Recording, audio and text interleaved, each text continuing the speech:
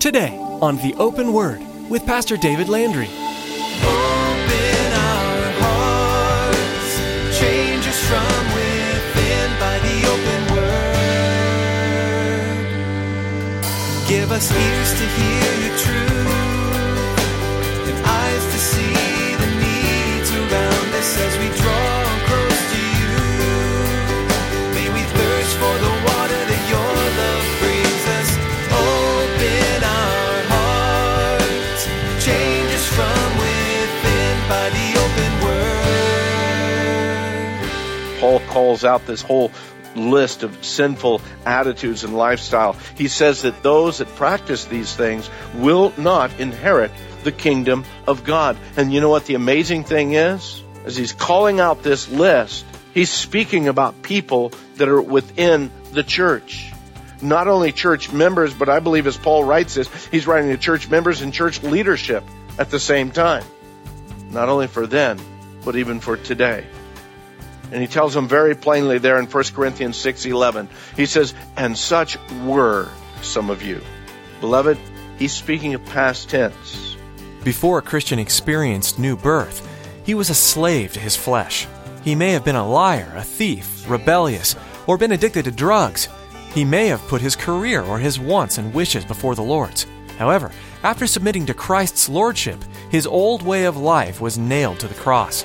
In today's message, Pastor David points out that if we continue to habitually practice lawlessness as an unbeliever does, we should very carefully examine ourselves and our hearts to determine if we really and truly belong to Jesus.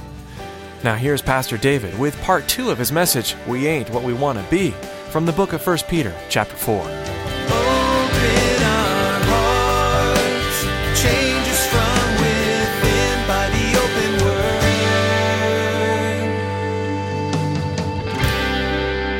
Lord, we ain't what we want to be. We ain't what we ought to be. We ain't what we're gonna be. But thank God, we ain't what we was. There's got to come a time, a breaking time in your life as a believer, when your walk in the Lord, your walk and your desire for the things of God are so much stronger than the desires of the flesh, that the flesh becomes weaker. Well, becomes less and less and less. The flesh is already weak, okay? But it becomes less and less, and the Spirit of God becomes more and more. Peter goes on to tell us, he says that we've lived like the world for long enough. Verse 3, he says that we've spent enough of our past lifetime in doing the will of the Gentiles, when we walked in lewdness and lust and drunkenness, revelries, drinking parties, and abominable idolatries. Now, I look around the room this morning, and probably some of you might be saying, at least he didn't name my sin. And if that's your attitude, then you've missed the whole direction, the whole purpose of what he's saying. He's not giving an exhaustive list here, okay? He's just saying that this is kind of a general way that the world lives. You've lived your life long enough living like the world. I love it where Paul writes to us in 1 Corinthians chapter 6, and I want to invite you to turn there real quick. 1 Corinthians chapter 6. Paul gives another one of these lists, but please understand, again, it's not an exhaustive list of how the world lives. And here, as Paul gives this list of sinful actions, sinful attitudes, and lifestyles, 1 Corinthians chapter 6, beginning in verse 9, one of the first things he speaks about fornicators, and a little bit later adulterers. And in general, what he's speaking about, those that are caught up in sexual sin of any type, including premarital or extramarital sin. And yes, even pornography. And beloved, yes, pornography was even back in that day. One of the other lists that he has there is idolaters. And you may not have a little statue at your house that you bow down to or burn incense to, but in reality, idolaters are those who would allow their hearts or their minds to be captivated by anything other than God, placing that thing or that person before God in their lives. Some may have a spouse in that situation. Some may have wealth in that situation. Some may have their position in society as that situation. See, idolatry comes in a lot of different forms. It's not just the little statue at the house and a little shrine, but it's the shrine that we build in our life of anything that comes before our obedience to God.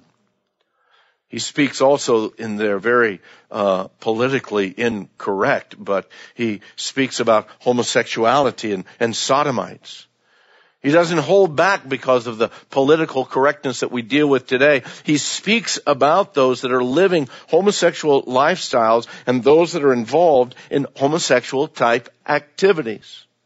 He also speaks about thieves and those individuals that would plan and carry out ways to steal or to cheat someone out of what was rightly theirs. Now, a thief is not necessarily someone that comes in your back door while you go out the front. A thief is anyone that would try to take from you something that is not rightly theirs. That can be in business. That can be even in agreements that you have one with another. Stealing, taking from someone else what's not rightly theirs. Along with that is that word covetous. And covetous, again, is that deep longing to obtain or a jealousy over another's goods or good fortunes. In other words, if I become so enamored over the fact that you've been blessed in an area, then suddenly I've moved from encouraging you in how God has blessed you. I've now moved into a covetousness over what God has blessed you with. And he speaks about that. He speaks about drunkards. And I believe that he's calling out to those who would allow themselves through abuse to be under the control of alcohol. And I believe not only with alcohol, I believe that abuse also comes in line with both prescription and non-prescription drug use. That when it becomes, again, abusive in our lives, when it becomes controlling in our lives, it takes us out of the area of being in control and puts us under the control of some other substance. He speaks of revilers, those who are verbally or physically abusive to others. And we see that in our society over and over and over. You see, not every woman who is abused by her husband ends up in a facility like Against Abuse. Sometimes day in and day out, the verbal abuse that they take. And Peter's speaking about that very thing. And maybe it's not a husband and wife situation. Maybe it's just how an individual would treat another individual. Abusive in language, abusive in attitudes, that idea of revilers. And then lastly, he speaks about extortioners. And extortioners are those that would be willing to blackmail or terrorize someone to gain advantage over them. And again, a terrorist doesn't need to have dynamite or explosives strapped to their bodies. A terrorist sometimes just comes in an attitude of a heart, an attitude of the conversation that's being brought out, literally terrorizing people in order to get your way over something. As Paul calls out this whole list of sinful attitudes and lifestyle, he says that those that practice these things will not inherit the kingdom of God. And you know what the amazing thing is? As he's calling out this list, he's speaking about people that are within the church.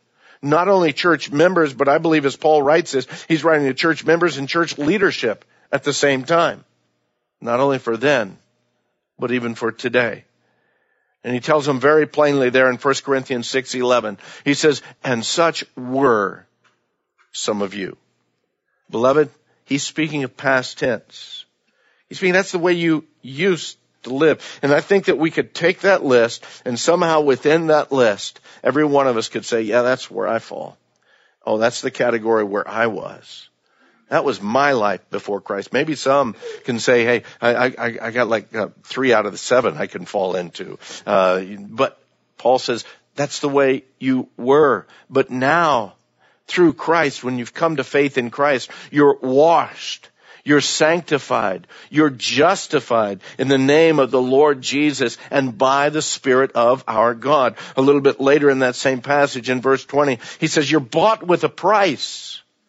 And then Paul tells us, therefore, glorify God in your body and in your spirit, which are God's. Paul says, okay, that's the way that we were. Now you've been washed, you've been sanctified, you've been justified. Now go on and glorify the Lord with your body and with your spirit. Thank you, God.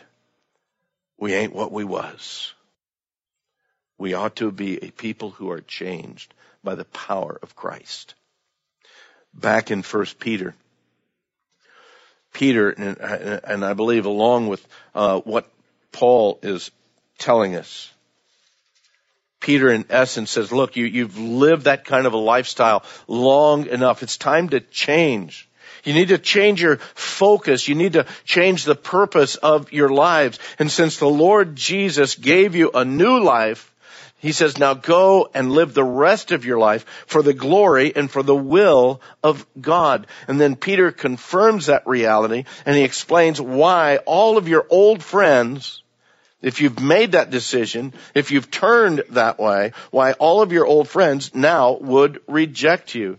He says in verse 4, back in 1 Peter chapter 4, he says, in regard to these, they, again, the non-believers, they think that it's strange that you do not run with them in the same flood of dissipation, speaking evil of you. They will give an account to him who is ready to judge the living and the dead. And for this reason, the gospel was preached also to those who are dead, that they might be judged according to men in the flesh, but live according to God in the spirit. That old crowd, that non-believers, they just don't get it. They don't understand why in the world would you abandon a lifestyle, a way of life, and that is designed, that is purposed to be nothing but absolute fun. To be able to feed the flesh in every possible way that you possibly can. Why in the world would you abandon that to be able to come into a life that to them seems to be oppressive, seems to be full of rules and regulations? Not very much fun at all. The unfortunate thing is there's too many believers that feed upon that attitude. Because non-believers look at a lot of believers and say, man, if that's what a believer's life is, I don't want some of that. Because they're just, again, rather than having the joy of the Lord and the fullness of the Lord, they've not entered into that fullness of the Lord. Oh, they might be saved from the past, but they've not entered into the joy of what the Lord has. The non-believers see Christianity as a whole as being nothing more than a form of restriction and in some way just following some superstition. And they do that, beloved, because they don't understand new life in Christ. They don't understand the fullness of the Holy Spirit. They don't understand the joy of the Lord. They do that. They act that way, and they bring mockery and insult to believers, and they reject Christianity because they don't understand what true Christianity is, and that it's not about regulations, but it's about relationship. Non-believers look and they don't receive the truth of the word because they can't comprehend what it means to have their sin completely forgiven. My past is gone. He's washed it completely. He was the complete payment for my sin. They don't get it because they don't have the knowledge of the holy. Beloved, you and I's place, position, the calling as pilgrims here in this journey is to be those that cast light upon the darkness of the world that's all around us. They ought to see within us reality and truth. Yeah, don't ever be a fake about it. But they ought to be able to see in us that fullness of joy. They ought to be able to see in us that calm assurance that one day he is coming to take us all out of here. They ought to be able to see in us the fact that we can have a full and a complete life without all the partying of the non-believers. Non-believers criticize those that do believe, those that have entered into personal relationship with Christ. They mock those who know and declare that their sin is forgiven. How much more clearly that ought to bring to mind for you and I that we are strangers here, that we are just pilgrims in this journey. that this world is not our home. We ought to continually understand what that old preacher said. Lord, we ain't what we want to be. We ain't what we ought to be. We ain't what we're going to be. But thank you, God, that we ain't what we was. The world cannot imagine why you and I would leave immorality in order to gain immortality. Beloved, I hope and pray that for each one of you here today, that is the desire of your heart. Lord, I want to reject that stuff. I want to continually get victory over that. I want to continue to press in to Christ. I want my focus, my mind, my heart to be focused on the things of Christ, not on the things of my flesh, not on the things of this world. And you know what? The world will not get it. The world will not understand it when you and I truly and completely turn and start living our lives to holiness. They won't understand it because they can't understand it. Warren Wiersbe reminds us this way. He says, when unsaved friends attack us, this is our opportunity to witness to them. The unsaved may judge us, but one day God will judge them. So instead of arguing with them, we should be praying for them, knowing that final judgment that they will stand before is God. And that's what Peter reminds us of here in verse 5, that they will give an account to him who is ready to judge the living and the dead. Giving an account. That's a legal term. That's a legal proceeding that's going to take place when they who have rejected the truth of God's love, rejected the truth of God's mercy, have lived their lives away from his holiness, lived their lives in rejection of his righteousness, one day will stand before an awesome, a holy, a righteous, all-powerful God. And what will they say? They'll have nothing that they can say. They'll have no excuse that they can bring. They'll have no line that they can come and say, oh, but it was my environment. Oh, it was my background. There's no excuse that will be given when God the Father simply asks the question, what have you done about my son? I've offered forgiveness. I've offered mercy. Have you received that gift? This coming judgment, we find it all throughout Scripture, is a time when God's not going to be mocked. Beloved, though his judgment may tarry, you need to understand he's waiting, even as the word tells us, waiting because of his patience, because of his long suffering, not wishing that any would perish. I don't know about you, but I'm really glad that God waited on his judgment of the world until I came to faith. He waited long enough to get my heart and my mind focused on the reality and the truth of who he is. But you know what? I still have family. I still have friends that haven't come to that saving knowledge of Christ. They need to not only hear the gospel, they need to respond to the gospel. They need to respond to it through saving faith. Peter tells us in verse 6, for this reason the gospel was preached also to those who are dead, that they might be judged according to men in the flesh, but live according to God in the Spirit. Now, before we came to Christ, the word tells us very plainly that we were dead. We were absolutely dead. Paul tells us in Ephesians chapter 2, he says, but you he made alive, you who were dead in your trespasses and sins, in which you once walked according to the course of this world, according to the prince of the power of the air, the spirit who now works in the sons of disobedience, among whom also we all once conducted ourselves in the lust of our flesh. I'm blessed by the point that Paul uses that word us and we. He puts himself in the same bucket as all of us are. He says we were all that way, fulfilling the desires of the flesh and of the mind, and we were by nature children of wrath, just as the others. And he says, it's still in Ephesians 2, verse 4, but God. And don't you love that phrase, but God? In the midst of all of our calamities, in the midst of all of our wrong directions, God steps in. God interjects himself into our lives, not because we were looking for him, but because of his great love for us. But God, who is rich in mercy, because of his great love with which he loved us, even when we were dead in trespasses, made us alive together with Christ. By God's grace, you've been saved. The gospel needs to continually be preached even to those who are still dead in their trespasses and sin, in order that they might come alive through the Spirit to be able to receive the fullness of the gospel hope that's there. The message of the hope of the gospel. Beloved, for you and I in our journey, we were dead, but now we've been made alive.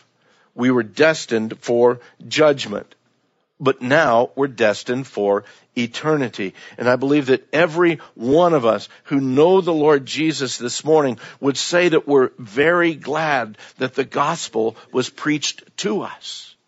That gospel was preached to us maybe by a grandmother that loved us enough to share the gospel with us. Maybe it was preached to us by parents who loved us and loved the Lord enough to share with us the gospel. Maybe it was a Sunday school teacher who volunteered his time Sunday after Sunday after Sunday to go and teach a group of third grade boys. Ay, ay, ay.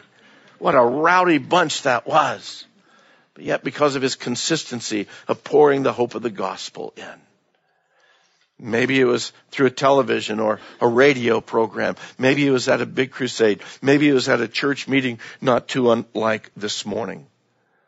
That you came to faith in Christ because you realized the desperateness of your sin, the reality of the final judgment that you would stand before because of your sin. And when you heard that, the Holy Spirit pricked your heart, brought to your attention the reality of the grace and the mercy that God offers to whosoever would call upon his name. And at that point in time, you came to Christ. But perhaps this morning, you're here and you never took that step.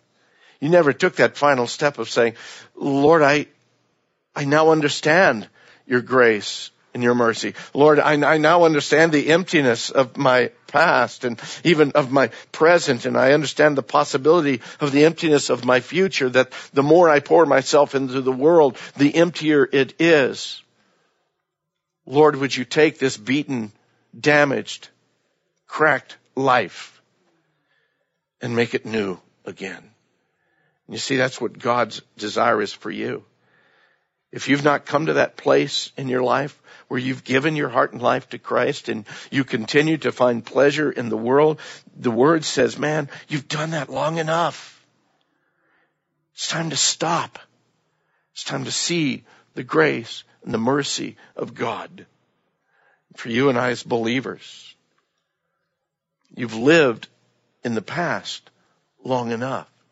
You've allowed the things of the past, the habits of the past, to control your life long enough.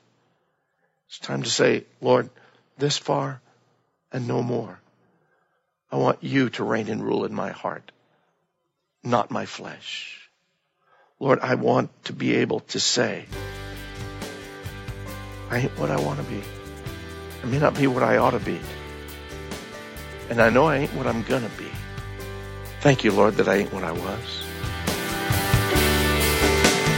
Open our hearts, change us from within by the open word. Standing strong in the midst of persecution is a theme throughout the New Testament. Many of the newly created churches faced opposition from the world around them and were in danger of turning away from their faith due to these confrontations. It isn't a surprise that the book of 1 Peter also addresses this subject. Peter wanted to encourage new believers and remind them of the truth they had learned, that Jesus lived and died for the salvation of every person on earth. Sadly, persecution didn't die out through the ages. The enemy is still doing his best to derail the message of the gospel. Today, we want you to be encouraged as well. As a follower of Jesus, you will face persecution sooner or later. Stand firm in your faith, leaning on Jesus' truth for your source of strength and comfort. One way you can find support and encouragement in any season of your life is by getting involved in a local church. With that in mind, Pastor David has an invitation for you. Well, I hope that today's message has encouraged you in your faith. It's given you a hunger to learn more about God. If you're in the Casa Grande area, you're looking for a church to attend, I'd be honored to have you join us here at Calvary Chapel of Casa Grande. You can find directions and service times by visiting theopenword.com and following the links to our church homepage. We welcome you to be a part of our time of worshiping our Savior and studying the words of the Bible verse by verse, growing closer to Him each week. Thanks, Pastor David, and thank you for tuning in today to The Open Word.